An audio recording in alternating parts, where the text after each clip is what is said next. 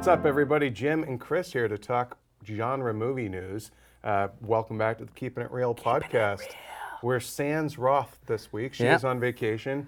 And good for her. And she's in Hawaii, just as Aloha is opening to really horrible reviews, including our very own Max Nicholson, panned it. A Cameron Crowe movie getting panned. You know, Aloha also means goodbye. So well, that was his little catchphrase. Well, I guess goodbye as in don't go see it. I'm not original. So I haven't seen the movie though, but I have not heard anything good about it. So even the trailers, like even the marketing has been really, it's been really low key. Yeah. There's a lot of talent in that movie. A great cast. I mean, you got Bradley Cooper and Emma Stone, Rachel McAdams, future ex-Mrs. Vavida, Rachel McAdams, Bill Murray, Alec Baldwin, Danny McBride, and blew it. I'm apparently. really excited to see Rachel McAdams in True Detective. It looks awesome. I can't wait. I think it's a good direction for her to go in. All of those actors needed that. Yeah, I agree. Colin Farrell, Vaughn, he looks great. He's also dropped a ton of weight too. He looks super like, I don't know who's evil in this, but kind of feel like everybody's partially evil. He's got kind of that the Kingpin vibe to him. Yeah, you know, exactly. But that's the most we've ever talked about Aloha on this podcast. So anyways, let's dive into the week that was in movie news. And wouldn't you know it, I didn't write down the damn box office numbers, but I think I remember it close enough. Tomorrowland, it topped the box office, but kind of disappointing. It was around 40 million. Yeah. Sorry, I forgot to look it up. Not a huge surprise, actually, that Tomorrowland wasn't, It really mixed reviews. Didn't really blow up huge. I feel like it was grabbed me in anything I saw. Everything about it was a little bit tentative, I felt like. Yeah. And then just people who did see it and loved it, they were like, I love the positivity of this movie, but I didn't really get a vibe of like super like quality. It was everybody was saying it's pretty good or it's like not great. There were a few people that really had the knives up, but for me, and I think they just dogpiled on Damon Lindelof. It's like anything he's involved with now, the haters come out. But he's actually a really nice guy. But yeah, I haven't liked everything he's done. But and to be fair, to defend him a little bit, he's made some amazing things. It's not like everything he's made is like crap. So exactly. And I feel like even the things that are misses for him aren't like horrible misses. They're just kind of like. This is a little vanilla. The internet blows everything out of proportion, but go figure. I would say that Variety brought up, does this speak to an originality problem in Hollywood? Tabling the fact that, of course, Tomorrowland is based on existing IP. It's a Disneyland or a Disney theme park attraction, but it's a little disheartening that it didn't perform better, if only because it was something that wasn't a sequel, wasn't a reboot. Sure, it was a theme park attraction, but it's not like there were characters or anything from that you could kind of base it on. It was just the idea of it. I got a real Super 8 vibe from it, but I think Super 8 was probably a little more successful and a little bit more critically acclaimed. Yeah. But it was that same thing. It was like IP, like the IP was new, but it was kind of like revisiting territory. Yeah. But ultimately, that was not a surprise to me. Pitch Perfect wasn't a surprise to me. Yeah, that it was going to claim. I thought the people on Twitter who were like, "Oh, Pitch Perfect is a one and done. It'll drop it." I'm like, you don't understand how people go to see movies or how it breaks down, because Pitch Perfect has far more of a broad-based appeal than a lot of the movies that, and we gave it a great review, Pitch Perfect 2. I liked it. It was cute. But, the kind of the bread and butter movies of us, like the Mad Maxes and all that, they're a little bit more, they are more limited in scope. How are you feeling about Mad Max after week 2? Like, how are you feeling about its chances for success and the chances for a sequel now? I think it's got a fighting chance at having a long-term good rep for, like, it did solid, but it's gonna really struggle to make a decent wage here in the States. Right. I think it's been doing fine overseas.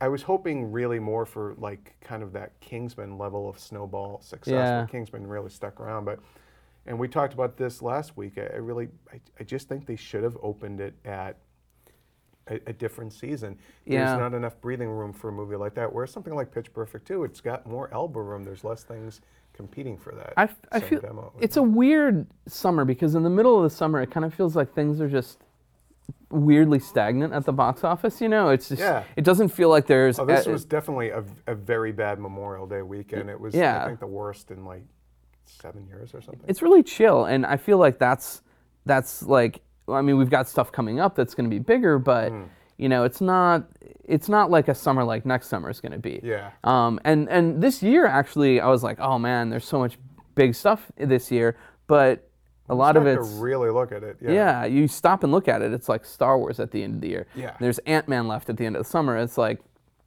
Star Wars. It's a ways away though. Basically, I feel like the year kind of almost like began and ended with like Furious 7 and then Star Wars and then you had Avengers. And Furious 7, Avengers. That was the summer to me. Yeah. This almost feels like August. Well, they're saying that Jurassic World is tracking to open at 100 million. That's true. But there was, I think it was like an exhibitor relations or a rent track, what are the box office tracking agencies, and I'm paraphrasing him, but he said something like $100 million opening is sexy, but it's not going to pay the bills or something. So the kind of thing like where you're like, wait, what? Yeah, that's just not. But I mean, I don't know. It's an expensive movie, and Universal though they've had a great year so far. I'm not worried about that movie at all. I think that movie's going to do great here. I think it's going to do great overseas, and I think probably it's even better. Yeah, and it's just a franchise, another franchise for Chris Pratt.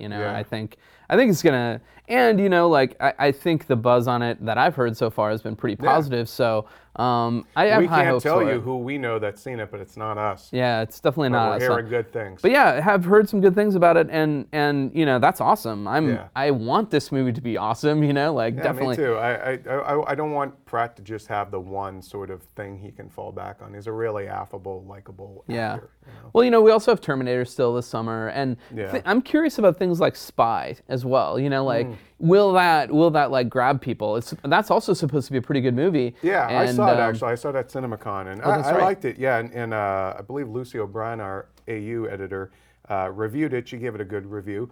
I think that one's actually going to do well because they're selling it as action comedy, and Melissa McCarthy is, she's definitely, even though she's had her misses creatively, her movies do well. She's great at physical comedy, which this role is going to require because it's basically an action movie with comedy. She actually has a couple of fight scenes, and she's good in it. Yeah. And the other thing about it is that I feel like from what I've heard, it sounds like a pretty well balanced movie. There's like kind of a good. Rose Byrne is great in it. Jason Statham is hilarious in it, and who'd have ever said that? Jude Law's good in it, and it's from the director of Bridesmaids and The Heat. So I think Spy is going to do well. I think Terminator is a huge question mark. I'm just not sensing the love for that one. And we'll see. Arnold has just been not on a roll. It's another one of those movies, though, that like the U.S. box office, domestic box office, may not matter at all for that. It might just be like, okay, in China it does $1 billion worth, and here it's like or not keeps the food on the table. Here it's like 180 million or something, which I think would be like. Not a success necessarily. San Andreas too is one of those, and that's opening up this weekend, and it's The Rock, and another positive review. So all you folks saying, you guys pan every movie, nope. Go actually look at a review index. That's tracking, I want to say it's like tracking the 40s, which, if you think about it, for a movie that expensive, isn't that kind of on the low end? But it's getting decent word of mouth, and I think that's all sheer spectacle, which translates overseas. So, Another one that they're gonna love seeing America just get torn to pieces. I'm like so digging myself back out of this statement I made earlier. Like, there's not much coming out anymore.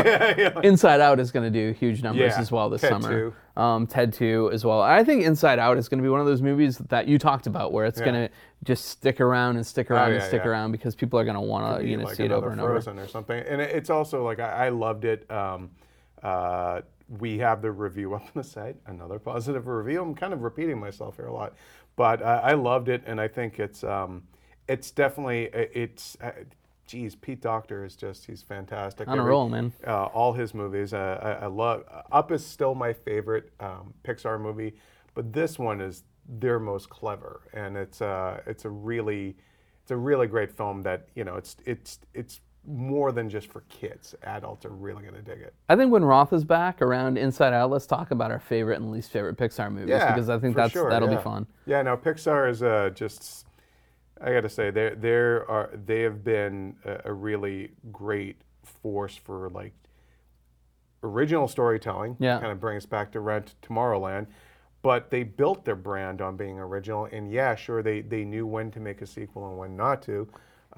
In some cases, maybe pull their punch on a couple of those sequels. But yeah, I kind of wish they had made Incredibles a little earlier. I think that one could have used an earlier sequel. And I'm really excited about the Dory movie too. But I love Finding Nemo, and I would have loved to seen a sequel like sooner than this. It's fine though. Like there's a generational change now. I mean, those movies came out quite a while ago. If they're in the business of just making good original stuff, I say go for it. We'll get our sequels when we get them.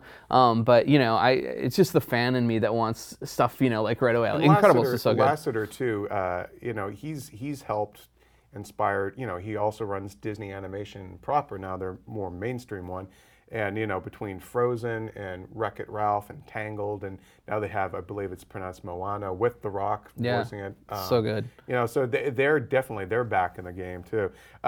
So yeah, when Roth gets back, we'll talk more in depth about all things Pixar. So I think that's a worthy conversation, Chris. For sure. Let's talk about comic book movies, because that's that's our butter. That's our butter. Let's talk. League of Extraordinary Gentlemen's getting a reboot. Oh boy. Yeah, the producer of Predator and a bunch of other things, John Davis. I'll tell you this. Yeah. It's already got a reboot. It's on TV. It's called Penny Dreadful. Watch it. We don't need a movie. It really does. I mean, we don't need a movie. Basically, Timothy Dalton is the main character, and sexy Eva Green. Yeah. Yeah, and she's like the Mina Harker character. I mean, there's actually a Mina Harker in it. Yeah, that's but true. She is that sort of surrogate. You've got Frankenstein's monster. Yeah. You've got essentially, I'm not going to spoil it. You've got a lot of these archetypes, of characters. Dorian Gray is in it. So it is kind of like League of Extraordinary Gentlemen. Dorian Gray was in the LXG movie. And it's done right. It's done right. It's done gritty, gothic. I think I would be curious to see what Alan Moore would say about it, because he's such a curmudgeon about Penny Dreadful. He's such a curmudgeon, but I think he would respect to this. I mean, if you haven't watched Penny Dreadful, I can't recommend it more highly. I think it's like one of the best shows on TV right now. It's really well done. Just smart. It's done by John Logan. Sam Mendes was involved in the early stuff. It's really well done. Last time I was in London, weirdly, on separate occasions, I saw Josh Hartnett, because it shoots it shoots partially in London at least. Yeah. And I saw Josh Hartnett like in his, sort of like facial hair and stuff for the movie, like just kicking around Soho. So that's kind of interesting. Well, how do you reboot something that has such a tarnished? And I like the first 40 minutes of League of Extraordinary Gentlemen. I love the old comics, but even if they pull it off, the best case, the best version of a really tarnished comic book movie getting another shot was Dredd. Yeah. And it tanked. Absolutely tanked. Because I feel like yes, marketing aside, all that, but in the public mind, it's associated with a stinker. Yeah. How do you turn that ship around with something like this? I don't know. I mean, for this one, I almost say call it something different, Yeah. You back yourself out of that corner. Don't call it something that everybody is like. League of Extraordinary Gentlemen did all kinds of things wrong. One of them was making it. I just think there was this like really flashy sheen to it. That 2000 movies look that so many things had. It was almost like XXX, but with League of Extraordinary Gentlemen. So they had that LXG that they did, and then and they also looked like it was made for a Taco Bell cup. And it did have to, of course, the arbitrary American character, and they make it Tom Sawyer. And it didn't need any of that stuff, I think what you do is just reeked of like studio notes. Yeah, you step back and you say, what made it great? This is why I brought up Penny Dreadful, and it's like, it was a lot. I don't want to use the word gritty because it was a little more visceral. That's like the comic was more visceral. Yeah, and it respected the literary traditions a little bit more. And it acknowledged the attitudes, racial and otherwise, of its time, and it wasn't afraid to be what it of the time that it was based on. My main problem with League of Extraordinary Gentlemen, I think, is that it kind of insulted the intelligence of the core audience. Yeah, the movie. Yeah. The movie did. Yeah, because these characters are from literary history, Yeah. so you don't necessarily have to do all these like origins and unpack all that stuff. It's just like, let's go forward. The one concept I really liked was the ship that they were in. That kind of was like knifing through the city and stuff. See, a lot of people cite that as the scene where they checked out. Like the minute they put the Nautilus going through the Venice canals. I mean, yeah, you can't imagine it was actually happening in but I like that as a visual, and I mean, if you go back and watch it, it was the fact CG that they had a doesn't car. Oh yeah, that was the thing, and it wasn't just anything. It was a friggin' roadster, and they were like, yeah, it was too much. I also didn't like the hide effect. I wasn't a big fan of that, and it was like so effects heavy that and so not the era for those effects to be done. It reminded me of some of the Mummy movies in that regard, where it's like, hey, at the time you thought, oh, maybe this is, and it just doesn't age well. But here's what it could learn, not only from the comic, but from things like Penny Dreadful: make it more practical, shoot on actual sets, make the story. Doesn't have to be as huge as that story was. Yeah. Like, we're not talking about assembling the Avengers necessarily. It was kind of the Avengers at that time, but it can just be a plot like Young Sherlock Holmes, where it's like you're just taking down a cult or something in that city. Well, the producer of this movie just worked with Guy Ritchie on that Man from U.N.C.L.E. movie, and I wonder, like, Guy Ritchie, if you look at like the first Sherlock Holmes, that kind of was what LXG could have been like, or should have been like, maybe. Yeah. And that was a great movie, and I think even the second one was good. It was passable. Are they even making a third one of those? I don't think that's gonna happen. It's gonna get scuttled, right? At this point. Yeah. I had an idea of either Guillermo del Toro making it, because he needs one more thing on his plate, or Andy Serkis directing and doing performance capture Mr. Hyde. I'll throw something out in the mix. What about Alex Proyas? Kind of going back to like some darker roots. I would love to see him do that. Nicolas Cage with this. I mean, we could get Nicolas Cage and LXG. I would really, really love a redemptive Nicolas Cage performance in a big movie. Yeah. I think he's gonna be in Snowden, the Oliver Stone movie. Yeah, so maybe something like that. But he's had all these indie roles where like that's where he kind of gets to act, and then he does the big sort of paycheck roles. It's like he has acting chops. He can do it. He's great in Kick-Ass. I think that's the last thing I really liked him in. Yeah. But like I would love to see him in a big movie where everybody's just like, yes. Yeah. Or something like True Detective. Yeah. Where he gets to week in and week out do something good. I think maybe we should do a piece on like actors that really should go to TV. Yeah. Well, I mean, it's funny, when we called it we said Colin Farrell should go to HBO. Yeah. And we didn't think of Vince Vaughn at the time, but I think Vince Vaughn is a good pick to go to something like that. Yeah, and he definitely, they all needed this thing. Like Rachel McAdams hasn't really, her movie career hasn't quite gone the way I thought it would. She's kind of stuck playing the stock girlfriend in a lot of rom-coms now. Yeah. And she was in Sherlock Holmes, but that's several years ago now. And she's in Aloha. So, which means goodbye. Yeah. Let's talk about some Star Wars news. We had mentioned Andy Serkis a moment ago. And wouldn't you know, today, StarWars.com revealed our first look and the name of Andy Serkis' character in The Force Awakens. And he is Supreme Leader Snoke. Snoke. I like Supreme Leader is interesting because it almost has... It's not necessarily political. It could be religious. Yeah, it's almost got kind of an Ayatollah vibe. Yeah. So if we are, we've surmised a bunch of times, and I don't surmise. We've speculated, I should say, a few times about what this new order could be, and it could be some kind of like Sith worship. We've talked about that. That fits with that. Yeah. If that's what it is. And man.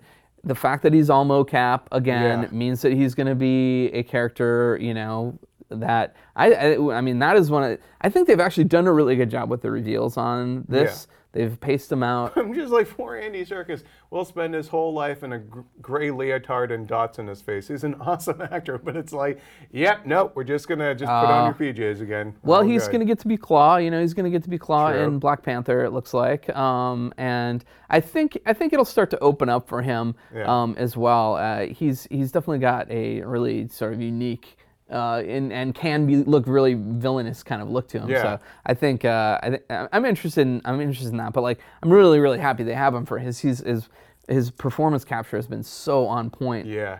I mean, Weta did all the other performance capture. I can't recall if he's done performance capture for ILM or not. I know that he kind of coached Mark Ruffalo on performance capture, but I can't remember if he did any of that. I don't think he did any actual performance capture for Avengers. I could be wrong. Maybe he'd help them with Ultron or something. I don't know. But how would you love to? I would love to be Mark Ruffalo on that set, getting pointers from like pretty much the predominant master of it'd be performance like working capture. with like Lon Chaney back in the day, and like, hey, how do I act for all this makeup? I feel like there is, and we've talked about this a bunch of times. There is almost call for. This is how you know this guy's good. There's almost call for a totally different acting category at the Academy Awards because of what he's kind of brought to the table in this realm. It's the marriage of sort of technology and and performance, and just the stuff he's done in Apes alone warrants that in Gollum. I mean, so good. So I'm excited about it. I don't know. What do you think about the name? I think the name is silly. I'm just gonna come out and say, but it's in fitting with most Star Wars names are silly, and we kind of love them for Captain that. Phasma. I mean, but it's got that kind of pulpy thing. And the funny thing is, when Joshua Yale sits next to me, he's our comics editor, and I said, hey, Joshua, they revealed Andy Serkis's name in Star Wars. Let me guess, it's Snort Snoke something. I'm like, yeah, it is. And he was like, wait, I literally just made grunting noises. I said, yes, Snoke is actually his name. So I'm not kidding you. He actually just blurted out the name, just making up noises. It must have been in the cultural ether. I don't know. Yeah, I guess so. But yeah, I think it's a silly name, but I'm so far, I've loved everything I've seen from this movie, and I'm very optimistic. People really, really hated the name Kylo Ren when it first came on the scene, and I feel like I'm already okay with that name. Like that's not one that bothers me. I think Snoke might be the new Dooku. Yeah, Dooku I don't like. I mean, there are a couple Star Wars names, even from the original trilogy, that I was like, Yum or whatever. Try harder. Reese, it's basically three eyes. Yeah. Oh yeah. And then then there were some that were just like Hammerhead. I don't know. Prune face. Go for it. Wait, was it Snaggletooth or Snagglepuss? Snaggletooth. Snagglepuss is a cartoon character. Even. Heavens to Murgatroyd. Heavens to Murgatroyd. Yeah, Snaggletooth. Yeah, so I don't know. I know it'll like grow on me, and I'll be fine with it over time, and it just sounds kind of funny now when you hear it for the first time. But I'm more curious about what the name itself means, what the title means, not like his actual name. Yeah, they'll probably just refer to him as Supreme Leader a lot. Yeah. Snoke will be on his action figure. I'm glad that he's supreme and not just a regular hard shell taco, That's right. He's one of the Supremes. That's right. We want to know what you think of Supreme Leader Snoke. And just Andy Serkis being yet another performance capture. Did you say character. Andy Snurkis? Andy Snurkis. Snoke him if you got him. Snoke him if you got him. So we want to know what you think. Let us know in the comments below. Obviously, for all things Star Wars, keep it here on IGN. Yep. Moving on. Oh, you know what? I'll do a plug right here because I want to. Plug away, sir. If you guys haven't watched, out of the UK, we do this show called Rebel Base. Daniel Krupa and Gav, those guys do an awesome job just digging into Star Wars stuff week in and week out. So if you haven't checked that out yet, it's a weekly show. It usually goes up, I think, on Saturdays. So if you come back to IGN on Saturdays. We have something up today, actually, on Thursday about it might just be a breakup, but like they're working with what it's like to work with George Lucas. So. Yeah, the guy who I'm spacing on his name, the guy who is that was the voice actor who voiced Darth Maul. They interviewed him, and he talked about what it's like to work with Lucas. And you know, I know some folks who have worked with Lucas over the years, and I think people you know, don't always jive with his style. There's some people who really love to work with him, and there's some people who just don't jive with his style. And I think that was the point of this one. So check that out. Check out Rebel Base. It's something that we do every week. Take a look. I want to switch gears now to comic book movies. I thought we had started. We somehow. did because League of Extraordinary Gentlemen. Yeah. So we're going to go back to comic book movies now. Got some stuff to talk about. Chris Pine, reportedly up for the role of Steve Trevor, the boyfriend, in Wonder Woman.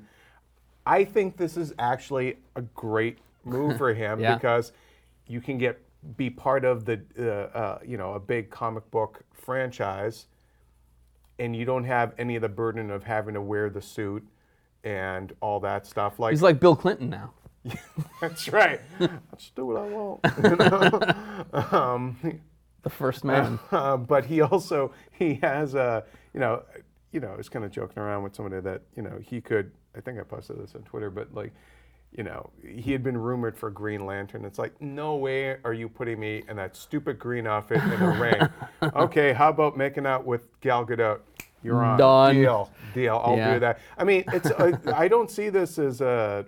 I think this is win-win for him. Yeah, I think it's a great move too, and I think it's good for that movie. I think he's a great actor. It's funny, he just is like collecting franchises, you know. Yeah, to see what'll stick. I mean, Jack Ryan, all that didn't really happen. But he is better, I think, when he's in an ensemble or in a supporting role. I think he's a great. I've seen him on stage several times. He's a great actor, but I think you have to look at how the audience responds, and when he's had his own thing, his own movie, it hasn't really clicked with people. But when he's part of a larger group, whether it's Star Trek or Into the Woods or whatever, you know, it works better for him. So I think, you know, not having to necessarily carry the franchises, it's a good move for him. And even if Wonder Woman tanks, it's not going to be on him. Which I don't think it will. And I'm actually getting really excited to see what that movie is going to be about, because it will be cool to see, you know, I think we were going to get a good look at those folks in Batman versus Superman. Yeah.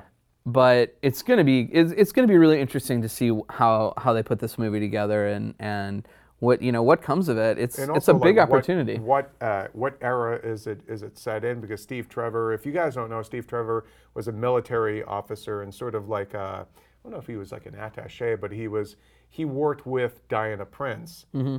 And if you ever saw the old Linda Carter TV show, he was the guy played by Lyle Wagner. Do you know Lyle Wagner made a fortune after Wonder Woman? All those trailers that the actors in movies use, the Star Wagons with 2 Gs, that's his company. Star Wagons, really? That's him. Oh, the actual trailers, not movie trailers, but movie trailers that people sit in. The actual like RVs that everyone uses for crews and actors on the sets of movies and TV shows. That's his company. He's made a buttload off of that. If you live in LA, you see them everywhere. If you go onto a studio lot, there's probably like 10, 15 of these trailers sitting around. So like, he made bank on that. He must have taken his Wonder Woman money as like, you know what? Let me get some RVs. Yeah, and you know, like the interesting thing about LA, it doesn't happen as much now. There's a lot less shooting here than there used to be. But unfortunate. When you drive around LA, every once in a while, you'll see basically one whole block of like trailers and movie vehicles, and then you see some storefront totally blocked off with lights over it. Well, you know what also is amazing? I've never once, knock wood, sat in traffic because of a movie shoot here in LA. Never been stuck in a street closure. No, you go to any other town, and it's like it just. My aunt, God bless her, she called me up from back in Boston, and she's like telling me what it's like to be on the set of a movie and everything. And, but it was so sweet. And they're filming a movie with The Rock and Kevin Hart back there, and it was awesome just to get the point of view of somebody who has never been on one before. And it was cool, but. You know, she was struck at just how disruptive it was and the traffic it creates and everything. And I just think it's amazing that LA, I've never once been stuck in traffic because of street closures for premieres. Yeah. But Oh, yeah, never, for sure. Never for an actual making of a movie. They know how to get it done here. Like, they'll park on the side streets. The streets are big enough, too. Yeah, you have a lot of, like, action happening right on sidewalks, but you can get around, and I think it's just because we've had a lot of practice in dealing with it. Yeah. Another note like that, one of my cousins lives in, a lot of my cousins still live in Wisconsin, where I'm from, and they were shooting Public Enemies there, the Johnny Depp movie. Oh, yeah. And it was up in, I think, Oshkosh or Eau Claire, one of those places. They were shooting at a bank. And essentially, she said that almost the entire town showed up to watch it being shot because, and that it's a big town. It's not like a small thing, but it was like the biggest thing going on. And everybody was just kind of like trying to... Because they did. I remember a lot of those sequences. There were whole, like, Michael Mann doing his shootouts and stuff. He probably closed off like 6 blocks. Oh, for sure. So and then imagine just a stadium of people around there. And they said that everybody. They said that Johnny Depp was really, really gracious and stayed around and he's a really talked sweet to all the guy. fans. I've met him. I hope Australia doesn't throw him in jail for 10 years because of the dogs thing. I don't think they will. I think I just fine him. I we mean, get it. We get he shouldn't have done it, but. Move on, It's not like he's some nefarious dog smuggler and he was trying to really get over on somebody. Some people have been joking. He has played a smuggler for the last 10 years. So. But he wants, like I get it. Like he wants his pets there. Like it's your family, But they do have it's the law. I don't think he went about it the right way. At all. But we also don't know jail. what sort of wink, wink, nudge, nudge stuff may have happened with like government officials, and and now they can't say anything because they'll be like, oh yeah. So I think Disney will. Somebody's going to get some passes to the premiere, and I think this will just go away. I love that, and that's how easy it is. Yeah. Hey, we'll let you sit with Johnny. You want to go to Disneyland? We promise you won't bring his dogs. Disneyland. It's fine. Don't worry about it. I love that. That's like, now they're like some that or if Johnny Depp gets thrown in jail, those Hemsworth brothers better watch their asses over here and never get caught with anything, because we're gonna hold them hostage. We got Thor. We'll trade you. Want Thor back? You give us Jack Sparrow. We're also keeping that kid for Point Break for no reason. Exactly. He actually doesn't want to go back. Talking about Point Break, we got the new trailer this week. We did a rewind on it up on the site. What'd you think of it? So we didn't really talk about it in the actual Rewind Theater. I was like... Yeah, we didn't really editorialize on what we thought of it. It's kind of my same opinion from when I first saw that story. It's like, why are we calling this Point Break? Yeah. Like, I understand it's like similar characters and even kind of a similar plot. The same names, Bodhi and Johnny Utah. But why are we calling it Point Break? Other than that, like, I think there's nothing to distinguish it really from like people's love for Fast and Furious, really. And it's so amazing well, that's because not true. Fast and Furious, and we've talked about this before. I know Roth and I have at least that. Fast and Furious, the first one, was a ripoff of Point Break. We mentioned this in the Rewind, and then it became kind of its own thing over time. And we love the Fast and Furious movies, but the first one is essentially exact same plot as Point Break. The thing that I think is really bothering people is that they love Point Break and I love Point Break. I almost actually put it in my top 10 movies of all time because it's so rewatchable and so much fun. But I feel like if you divorce yourself from that name and those ideas, it still looks like it could be a fun action movie. It's just ridiculous on the same level as But here's the thing, and a friend of mine pointed this out. He's like, the reason why he loves the original Point Break is it knew it was camp. Yeah. You know, it had tongue in cheek. It took itself somewhat serious, but this one doesn't. This one is played so seriously. Yeah. I'm like, dude, your name is Johnny Utah, and you say the line, "I believe the suspects are like me, extreme athletes." And he says it with a straight face. I had the same feeling watching the Point Break trailer as I did watching the Matrix trailer, and I don't think it was Keanu Reeves in common. I think it was that I didn't expect to like the movie at all because I was just like, oh man, this is going to be cheesy. I don't know, but I want to watch it anyway. It's going to be cheesy. And then I went to see it, and I loved both of those movies on first viewing because they're just really well done, good action movies. And actually, I think the story for Point Break is fine too. Like, I think it's like it got some interesting elements. This one, and it had Gary Busey.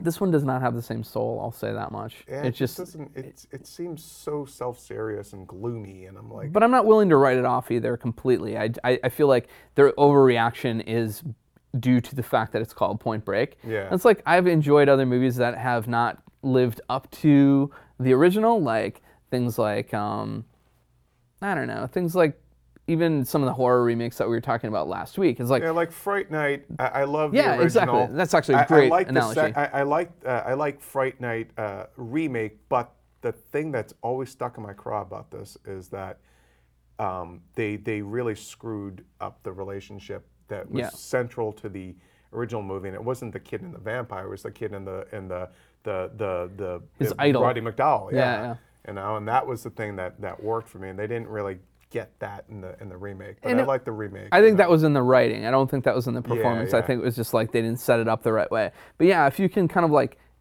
just admit to yourself that it's not Fight Night or Fright Night, that's something else. You can admit to yourself it's not Fright Night, it's just Fright Night in name only. Yeah. And I think that was a lot of people's hang-ups with why they didn't like the second movie, because the second movie is fine as a film. I think it works well. I think it sets things up beautifully. Did you ever see Fright Night 2? I didn't. I've seen scenes of it. Where his the villain in the first movie, spoiler, he dies. He's a vampire. Vampires don't die, Jim. His sister. Yeah, they do. I think it's his sister is the villainess in Fright Night 2.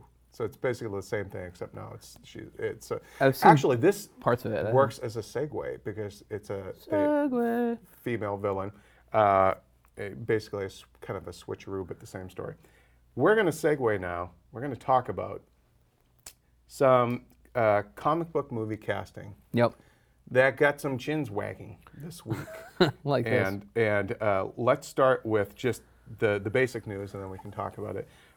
First was that Andrea Riseborough, who you might know from Oblivion, has been cast as Top Dollar in the remake of The Crow. Now, Top Dollar in the original was a guy. He was played by Michael Wincott. Awesome. Oh, yeah. Is that guy with that voice? Love that guy. Kind of looks like Dennis Leary. He's awesome. And then Shouldn't he just be in everything? He was awesome. He's one of those actors I would love to meet sometime. Yeah, for sure. But Andrea Riseborough is going to play a female version of Top Dollar. Well, now we also get word that Tilda Swinton, the one and only Tilda Swinton, is in talks with Marvel to play the Ancient One in the Doctor Strange movie. Now, the Ancient One in the comics, if you don't know, he was an elderly Tibetan male. Yeah. And now he's going to be this sort of eccentric English white woman. Yeah. And this has got people, and I did bring this up myself to fess up to it on Twitter. There's obviously, and Michael B. Jordan keeps addressing this because he keeps being asked about it. He's African American and he's playing Johnny Storm, who's traditionally a white character. Mm-hmm. We've got a long history of just switching up the race on a character and casting. I mean, Billy D. Williams is Harvey Dent, Michael Clark Duncan is Kingpin. Goes on and on. But it's also flip side of that is if you're whitewashing a character. Now, on one hand, I think she's a great pick for the character, but I do get conceptually why people are upset about casting her in what could have been an Asian male role or an Asian female role. Yeah. But let's face it, that character, Ancient One's got a lot of baggage. Yeah. I mean, I think there's that. There's, it's a lot to unpack because there's Marvel distancing themselves from what they might have done in the past, with certain characters, certain ethnicities, and I'm not just singling out Marvel here. It could be anybody. This has happened, across the board in movies. It's a product of its time, which was certainly not as politically correct or even particularly conscious of how people should be treated. I think there are certain, I think there are certain things where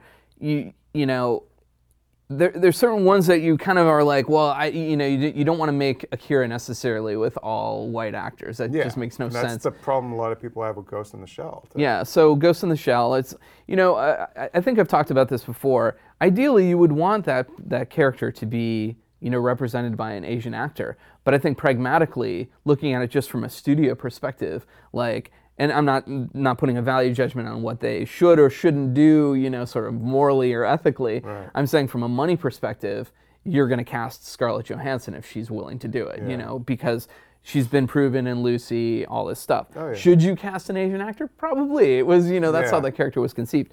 Now this one, the Ancient One, it's an interesting one because it's kind of like Sam Jackson being cast as Nick Fury. You take an African American man, cast him in something that used to be like an older white male character. There was a precedent for that with Ultimates, and It's that true. you could cull from different things, and for fans, it's like, well, it was in the comics, so suddenly they're okay with it, but. This choice is interesting too because of what they did with the Mandarin, Yeah. and that's what makes it a little bit more complicated.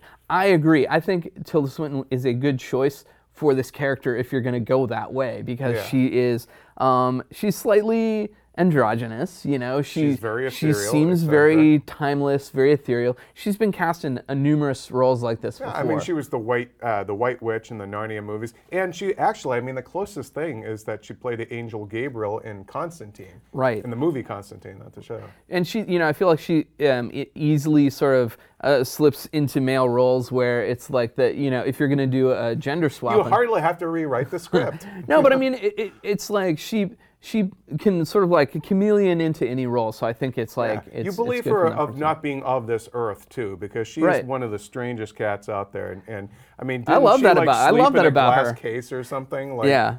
I mean, come on. She does seem to fit in that world, and I'm sure she'll find like a very cheeky tone for the character. However, to kind of get back to the larger point, it's also. Marvel is in kind of a no-win situation here because if you cast an Asian male and you just keep it to the comics, that is a stereotype character, the wizened old Asian mentor. Batman Begins kind of got away with that a little bit in how they switched up Ra's al Ghul. Mm-hmm. Granted, again, spoiler, Ken Watanabe was playing like a phony Ra's al Ghul. I actually thought of Ken Watanabe for this because I think was up for it at one point. He brings that sort of like middle ground. It's not like the stereotypical, long Fu white Manchu beard thing, yeah. kind of thing. He is, sort of like a good character to put in roles like that. Or a good actor to put in They roles were like that. looking at 'cause I feel male like- actors before. It was Watanabe, it was Bill Nighy, and Morgan Freeman.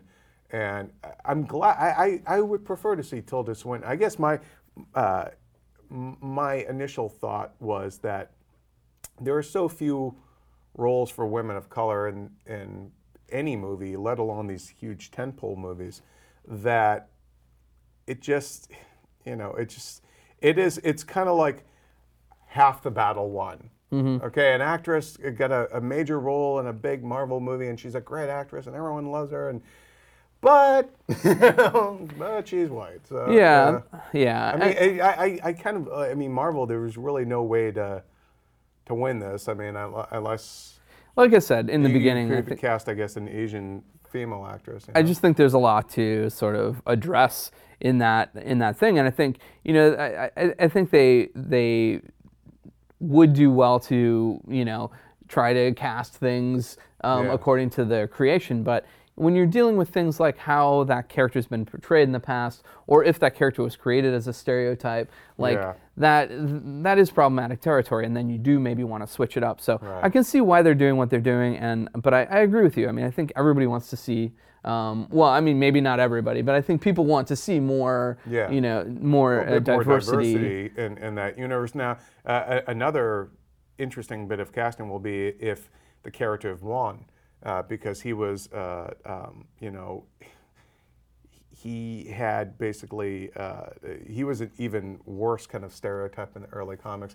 I mean, that he's a manservant, first of all, is how they say it, and he was dressed like a coolie, like the guys who worked on the railroads back in the day. And so the 70s Doctor Strange movie, actually, there's a little bit of a precedent for how they're doing it with the Doctor Strange movie now, in that they made the Ancient One basically more of a Merlin type in that, and it was a British actor, I think it was John Mills, and they made Wong very contemporary Asian American guy who was more of almost like the partner to a cop, if you will, like he suit and tie, and like I think that's an interesting way to go. I think they probably will do something like that, and I think probably that hopefully that'll make this a little more like I think they have to treat that character with respect, obviously.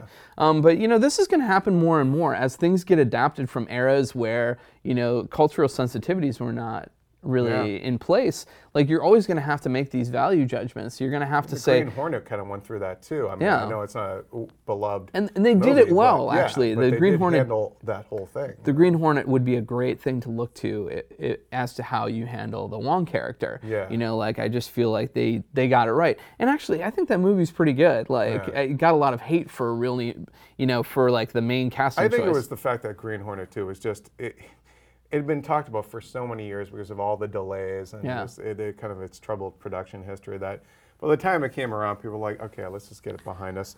Honestly, that movie and The Spirit, I feel like were movies that nobody was really asking for, and then they just dragged out the production for both those movies for so long that by the end you were just like, okay, show it to me. Okay, fine, I'm gone. I did a Thanks set for the visit popcorn. for The Spirit back in the day. Oh, yeah. Yeah, it was even on set. We're like, oh God, what's going on here? but I got to see Sam Jackson rocking a chinchilla coat. Well, I mean, that's all you need, really. I was pretty happy with that. Within feet of him. We want to know what you guys think of the casting of Tilda Swinton. Well, it's not set in stone yet. She's in talks. Maybe it'll fall apart for different reasons. But what do you think about Tilda Swinton as the Ancient One? Maybe they'll cast Melissa McCarthy, and then everyone will be happy. Everybody will be happy. But also just the gender switcheroo of these villains in The Crow and not villain characters, but the gender switcheroo of these traditional male characters, and just overall your thoughts on how Marvel, how do you think they're handling this? Yada yada. Let us know in the comments. All things Doctor Strange. Keep it here on IGN. I just want to rattle off some news items real quick because we're almost out of time. Suicide Squad is, my God, there's the gift that keeps on giving in terms of just set photos. Batman on set. We're seeing him on Looks top. Good, by the way. The Joker's car. There's a chase, and today we got more photos. Joker and Harley Quinn, Margot Robbie, Batman, Joker, Jared Leto, all together in one thing. I'm pretty sure that's not Ben Affleck, though. I think that's a stunt double. That suit looks so good to me. Really, I think maybe it's because it's the stunt suit. It didn't look quite as polished looking as the Affleck one. I think it will though. I mean, I think they're CGing the cape for certain. They have the dots on the cape. And I think they want to do something dramatic. But it's just amazing to see Batman, Joker, and Harley Quinn all together on screen. Don't you imagine David Ayer when they are CGing that cape? He was just like, oh. I think he he gave a shout out to he loved the real world kind of filmmaking. I think he hates that he has to do that. But so if you want dramatic fabric effects, you're not going to get it by just relying on the wind. And also, I mean, there's probably a practical reason for that too. We all did see The Incredibles. I mean, you don't want your stunt guy to get caught in something. And true. There goes that. They are reportedly going to make a Transformers origin movie. Oh boy.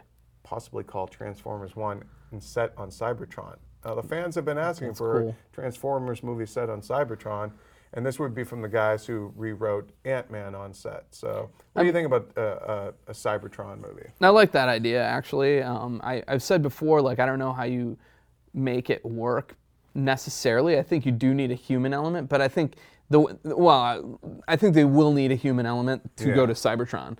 I don't think you can I don't know that you can set a whole movie on Cybertron. Guys, I think we found a Transformer planet. Yeah. We'll see. I mean, I really like the idea of a prequel. You can kind of put yourself away from all the other movies and say what's funny about it is I think my hopes will be up again. My hopes will be up once again. I'll be like, well, maybe this is the one, guys. This is it. You're like Red Sox fans way back in the day before they started winning. Before they started dominating everything. This is and then some other news. The remake of Stephen King's It has lost its director, the guy who had done the first season of True Detective, Cary Fukunaga, I think. Yeah. I always. I'm terrible at pronunciations. But he's off the movie. He left the movie. That's too bad, too. It sounds like it could either fall apart or it could keep going, maybe at Warner Brothers instead of New Line. They're the same company as the parent company. But then they were also saying because Poltergeist did okay this weekend, but it had clown on all its marketing, and the fact that it wasn't like a huge hit, that may have scared them off of being like, well, they tried selling it with a clown and nobody It's went. not Pennywise, though, to know. be honest. I mean, Pennywise is the clown. Yeah. So I think they'd be okay with that, and I think there's still enough name recognition with it that they could do it right. Right. And theatrically, Yeah. theatrically, I think that's the big point of this is there hasn't been that yet. So I think they could. And it would be get away two with it. movies, apparently, one following them as kids and another one following them as adults. Some other news real quick. Alicia Vikander, from Ex Machina. Yeah. She is So good in that movie. up for roles in both Assassin's Creed, which starts filming in a few months, and then Bourne 5. Oh, nice. And Hasbro and Paramount want to do a live-action version of Beyblade. And I be honest, I know nothing about Beyblade. I mean, it's one of those. It's like another one of those sort of like. I don't know. It's kind of like it's like a like anime kind of inspired sort of Japanese card game thing. So what you're telling me is they're going to be all white. Yeah. So then everybody will be in the white in that cast. There we go. And then finally, Fantastic Beasts and Where to Find Them. It's a planned trilogy of the Harry Potter spin-offs. The following actresses are said to be up for roles. For the female lead of Queenie, the contenders include Saoirse Ronan, who you know from The Host, and she's been in Atonement. Hannah. Hannah, great movie. Dakota Fanning. I don't think I need to tell you what who needs she's no in. introduction. And then Lily Simmons and Alison Sudol, who's also a musician, as Queenie. And then for Queenie's big sister, Tina, Elizabeth Debicki from Great Gatsby, Catherine Waterston, who you would know from Inherent Vice, great in that, and then Kate Upton. Yeah, supermodel Kate Upton. That's the left field one for me, just because it doesn't seem like traditional sort of Harry Potter universe casting. I believe this one takes place in America. Yeah. So, well, like in the original Harry Potter movies, it was all British actors, period. Yeah. That's it. Well, Kate Upton just doesn't seem like she's Kate Upton. Yeah. I think that takes you out of the movie a little bit, to be honest. I think, no rip on her, but like, I just feel like she's one of those people who's like, that's Kate Upton that I'm looking at, and no matter what she is, you're just looking at her as her, It's like, there are certain stars like that now, and I feel like Johnny Depp is becoming one of them, where all I'm seeing is Johnny Black Depp. Mass. I know. He looks really transformed in that, which is good. I can't wait for that one. Well, we want to know what you guys think about all these movies that we've talked about. I don't know if we necessarily have time for reader email, but maybe just one. We have no time, but we'll no do it time, anyway but I'm because gonna we do love it you. anyways. Because I feel bad, like the superhero show does a great job of reading people's emails every week. Oh yeah, that's another show you should check out, Superhero Show. Awesome show. Also from our UK counterparts. Take a look at that. It's that Daniel Krupa is great on camera. Yeah, and he's also encyclopedic in terms of knowledge of superhero stuff. So it's him and our buddy Chris Tilley, who's been on this podcast before. So check that out. That's also goes up on the weekends. Jason writes in, talking about all those Suicide Squad leaked photos and everything. And he's like, isn't that on the studio, Warner Brothers, to have better security? Whatever happened to closed sets? Are they deliberately trying to leak out this access because they don't have the faith in the movie versus something like Batman v Superman? I just think they don't care that much. I think like it's free publicity for one thing, and the other sure as hell has been, and it's been really working. But beyond that, I think it's just David Ayer wants to shoot this in the streets, and as much as you want to close the set, you're not closing the streets. It's really tough. You can't do anything about people in their office buildings with their iPhones out. Absolutely the same not. thing happened with Dark Knight Rises. There was a lot of the Bane stuff and the Bat Wing, or what did they call it again in the Dark Knight Rises? It wasn't Bat Wing. I don't know. It should have been called Bat Wing. It was just it had a name. I can't believe after covering that movie every friggin' day, I can't remember the name of that. But we even saw that in Wires and chasing the tumblers. So I think it's it's not bad publicity to just say, hey, Batman's in our movie. Not only that, here's the thing. Most of this movie is going to be set indoors, I think. Yeah. Or much of it, I should say. I don't know. I don't know much about the movie. But you got to think they're going to go to Arkham. There's going to be stuff in there. Set at a street festival. It's just like... But this might be it. When they're done shooting in the streets, we'll have seen all this stuff, and then it might go dark for a while. And I kind of feel like it's a little bit of a treat, actually. You get to see this movie being made. It's not spoiling so much. I do wish, though, that they would at least release some more official photos then. So, we only really have 2 or 3 official photos from the movie. One of Deadshot, one of the entire cast, including Harley Quinn, and then, of course, the Joker shot. Yeah, that the Joker shot. I'm already sick of. Yeah, we've seen the only enough. thing we have of them that we can officially use. So I really feel like if you're going to have this much leaked stuff, please start putting out like official high-res images that look better, right lighting, right poses.